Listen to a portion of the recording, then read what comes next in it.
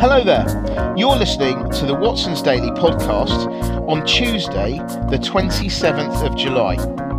I'm joined today by Alyssa Morrison, who is a Watson's Daily ambassador. Hi, Alyssa. How are you doing today?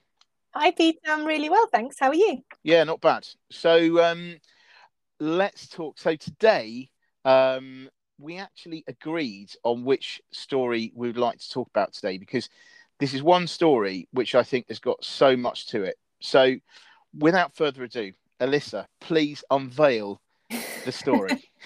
I feel like I need a drum roll. Yes, yeah. Well, I haven't got anything here. Hold on. I don't know if you can hear that. I'm trying to do a drum. Anyway, go ahead. Very good. So today's story is the China's education sector crackdown. We both found that quite interesting. Yes, I mean, the way I see it, I don't actually see it as a bad thing. Yeah. The whole idea of China doing this crackdown on education is to ease homework and after school study hours.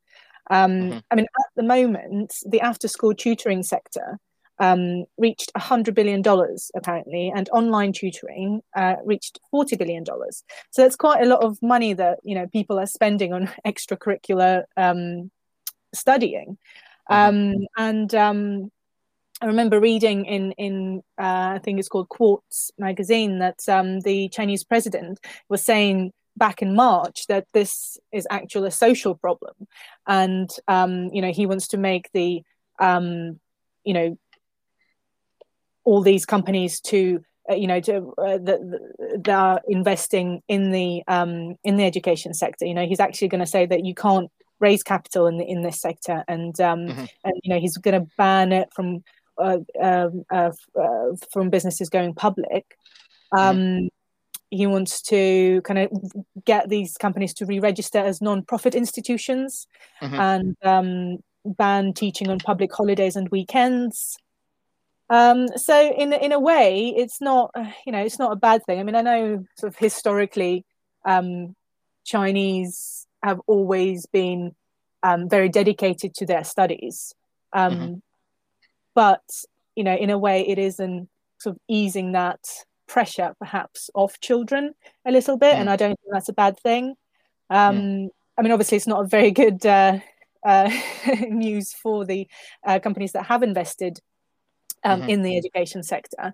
A lot of also a lot of people who have actually started their own businesses as for online education, who were former school teachers, all of a sudden they will be losing a lot of money and not being able to offer as much as they would have wanted because the authorities are telling them not to.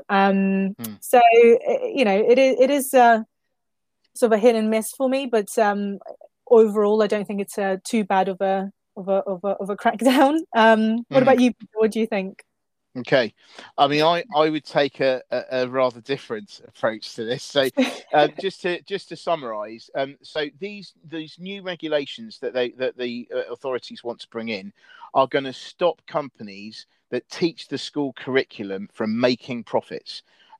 Also, they will stop them from raising capital and listing on overseas stock exchanges, which some of them have already done, and they will not be allowed to get any kind of foreign investment. So that's the big thing. Now, I would have to say that my sort of take on this comes from my knowledge of Japan. So some people may or may not know. So I'm half Japanese, but I lived in Japan, I studied in Japan, and I worked in Japan for quite a long time. And I know that this is China, but I'm just saying, as a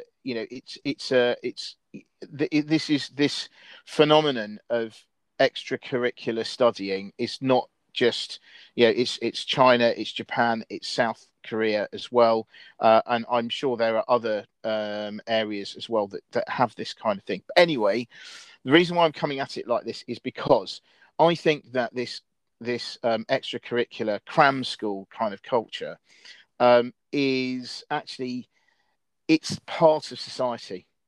it has been so ingrained for society for so long that I think that this can't change overnight. So I think that there's going to be quite a lot of uncertainty as a result of this, and I actually think that it's going to actually help the rich kids more than it is going to equalize everyone else, because so the reason why I go into this is because Asian societies generally are very hierarchical. So it's come from, I guess, Confucianism. There's a lot of hierarchy everywhere. So it means that, say, for instance, I'm sorry to use the parallel of Japan here, but in Japan, if someone knows that you work in a certain company, they will guess which university that you will have come from, because those companies tend to only take people from certain universities. And then again, that will then be a function of which high school did you go to, which junior high school did you go to, which schools, all the way down. And so as a result of that, there is a huge amount of pressure on all students from a very, very young age to do well so that they can go to the right place on the next stage of the journey. And so in order to facilitate that, they then feel that they have to go to cram school. So it's not like Japanese school, all these schools are rubbish. They're not. But the fact is that the exams are so, get harder and harder. And so you require more tutoring. And the other thing as well, there's a sense of, keeping up with your peers, because if one person's going to cram school, then everyone thinks, oh, well, they're going to have an advantage. They're going to be doing okay. So therefore, they'll go to a better school, which will get them a better job. So you then think, well, what can we do? And so they do that. And, what with China's one-child policy, one-child family policy over the years, this has meant that parents have been pouring more and more money into their one kid, so that they can to try to give them advantages. Which is kind of ironic in a way in a communist society where everyone is supposed to be kind of sort of equal. But anyway, I think that this is very interesting. So you've got this going on. So it's a cultural thing. I don't think that by President Xi, by doing this, he's not going to change this overnight. So that means that that I think that rich kids are going to do better, because those who are doing the tutoring have suddenly, I would have thought, surely they're going to continue to do it in some form. They're going to have to try and disguise it in some way or something. And so their hours will be drastically reduced. And if they're reducing their hours, they're going to charge more. And so the only people that are going to be able to afford it are the rich kids. So I actually think that this may well make things harder for poorer kids to do as well. So that's one thing. So I think there's a cultural thing here, and so definitely. But I mean, you mentioned the one-child policy. mm-hmm. I think they're now sort of shifted to a two-child policy. But I think double 100% increase. I know, but people are still continuing to just have one child because, as you say, it's so expensive to get them through the schooling system, and or spending money on all the extra education that they're providing their child for them to go to a better university. So, I mean, in a way, this crackdown would ease that. I think it will. Monetary expense. It may do, but it's going to take years. Yeah. It's going to take years for it to, because I think even having this two-child policy, it's had the one-child policy for so long that there is going to be, there is a demographic time bomb, and it's already been happening in Japan. It is happening also in China, and it will get worse as time goes on. But obviously, it changing to the two-child policy is definitely. I mean, these are steps in the right direction to some extent, but they are going to take many, many years to actually filter through, because you've got to then. It takes quite some time to actually, I would argue, to change society's way of thinking, because that's all everyone's grown up with. So So anyway, so yes, like I say, I think that this is, yeah, there's a cultural aspect here. It's not going to change overnight, but going on to the actual sort of core, the commercial awareness sort of side of things. I think this is a nightmare for companies. I think this is a nightmare for investors, because not only have we seen this crackdown on Chinese tech companies, we are now seeing that this has now spread to the education sector, the online education sector, and you've got lots of big investors who've put money into this. And interestingly, one of the investors in education center is Tencent, which is obviously a tech company. Yes, and a much disliked tech company of the administration. So yeah, I mean, it's another way of giving Tencent a kick, basically. So yeah, I mean, so you've got existing overseas investors like BlackRock, Baillie Gifford, Sequoia, and Vision Fund that's run by SoftBank. I mean, all these companies will suddenly see either the value of their investment just disappear or significantly fall. I mean, already, because since the news of this leaked out on the end of last week, all these kind of China ed tech companies have all just absolutely tanked in terms of their share price. And I would have thought that, generally speaking, if this happened, let's say the UK government decided to turned around and did this, they would be taken to court. But I don't know how that would work with, say, would BlackRock, Baillie Gifford, Sequoia, etc., get together and try to take the Chinese government to court for changing the rules? Can they do that? Are they likely to do that? There's probably a policy in the Chinese authorities that that's not allowed. So because even if they did, could they win? Is it worth it? Is it going to just be more money after bad? Should they just give up and just go, well, there we go. It was always a risk, but you never know. But I mean, this is, so not only is this affecting the sentiments on the education sector, but also, I would argue, this really will affect investment in China, full stop. I mean, we've got tech, we've now got ed tech. I mean, what other, which sector is going to be next? Is the other question I'd say you ask. Maybe, I don't know, maybe real estate. They do have high housing prices in China as well that contribute to, even more spending. So yeah, but I think that is a very good point. I mean, you actually identified something there, because the real estate sector has been very much, has been really overheated in the last few years. And the Chinese government has been really trying to crack down on the amount of debt that, well, people have, but also developers as well, property developers. So I think that this is really, that is definitely another sector that could look a bit tricky. But I mean, this is the thing, I would have thought that a lot of hedge funds in particular will be trying to think of which companies and sectors are next and trying to short them if they can. Because I think this is going to become a competition now as to who's going to be next for the, the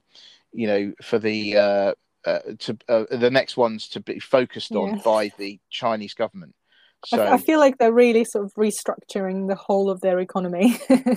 It does seem like that, doesn't it? I mean, it really does.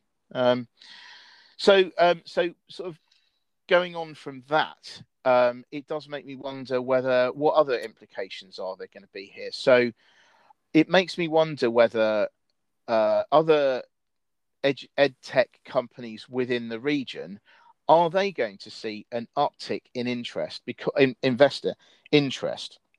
Because if the investors now think, okay, well, we can't do anything in China, what about if, maybe we should stay in the region because it's still a growth area? Because I think, I mean, I can certainly say from my point of view as well, having gone through lockdown, obviously last year, and failing miserably at trying to homeschool our kids. And I say that it's really my wife that did this. What, the failed miserably? Yeah, no, I failed miserably. She did a good job, right? But the thing is, from talking to a lot of our friends who with kids and being in the same kind of position, a lot of the treatment, or the way that schools acted over lockdown has varied wildly, and it's not always necessarily like state sector being bad and independent sector being good. I mean, I've heard cases of like independent sector being absolutely excellent. Everything's been online, and it's been virtually the same as what it would have been at school. But then I've heard other places which have been absolutely useless, and you're paying a lot of money for it. But then on the other hand, you've got again a variant within the state sector. So I mean, our kids go to state school, and theirs was sort of all right, but they, fortunately, they also gave us access to a private company's database and things, so we could use that as well. But I think that lockdown has really brought into focus the benefits of online education, because it's not all perfect, but I think if you can have a really good blending of offline and online resources, actually it could be really good, for people, because some people actually will learn better. They feel, if they've got a bit more time to be able to do stuff in their own time with the education resources online, that will enhance what is being taught to them on a direct face-to-face capacity. So if that's the case, I would suggest, and this is only because I kind of know these companies, but so for instance, in Japan, there's a company called Benesse, which most people will have, over here will never have heard of, but it is a massive company, and it owns, for instance, for those who know this, Berlitz, the brand Berlitz, which specializes in language teaching, for instance. But yes, this is an example of a big education company that is not Chinese. So maybe some of these companies outside China will see inflows of money from investors who want to invest in the actual theme of online education. But there you go. Deep stuff for a Tuesday. Talking about the future of education globally, and also whether it's right to change the rules for investors like this. But anyway, I guess who will benefit in the long run? Is it the children or I think unfortunately, it could be the children that will suffer. But I think it's increasingly potentially up to the parents to make sure that the education that their child's journey takes is a good one, and they're just going to have to deal with what they're with what they've got and do the best they can.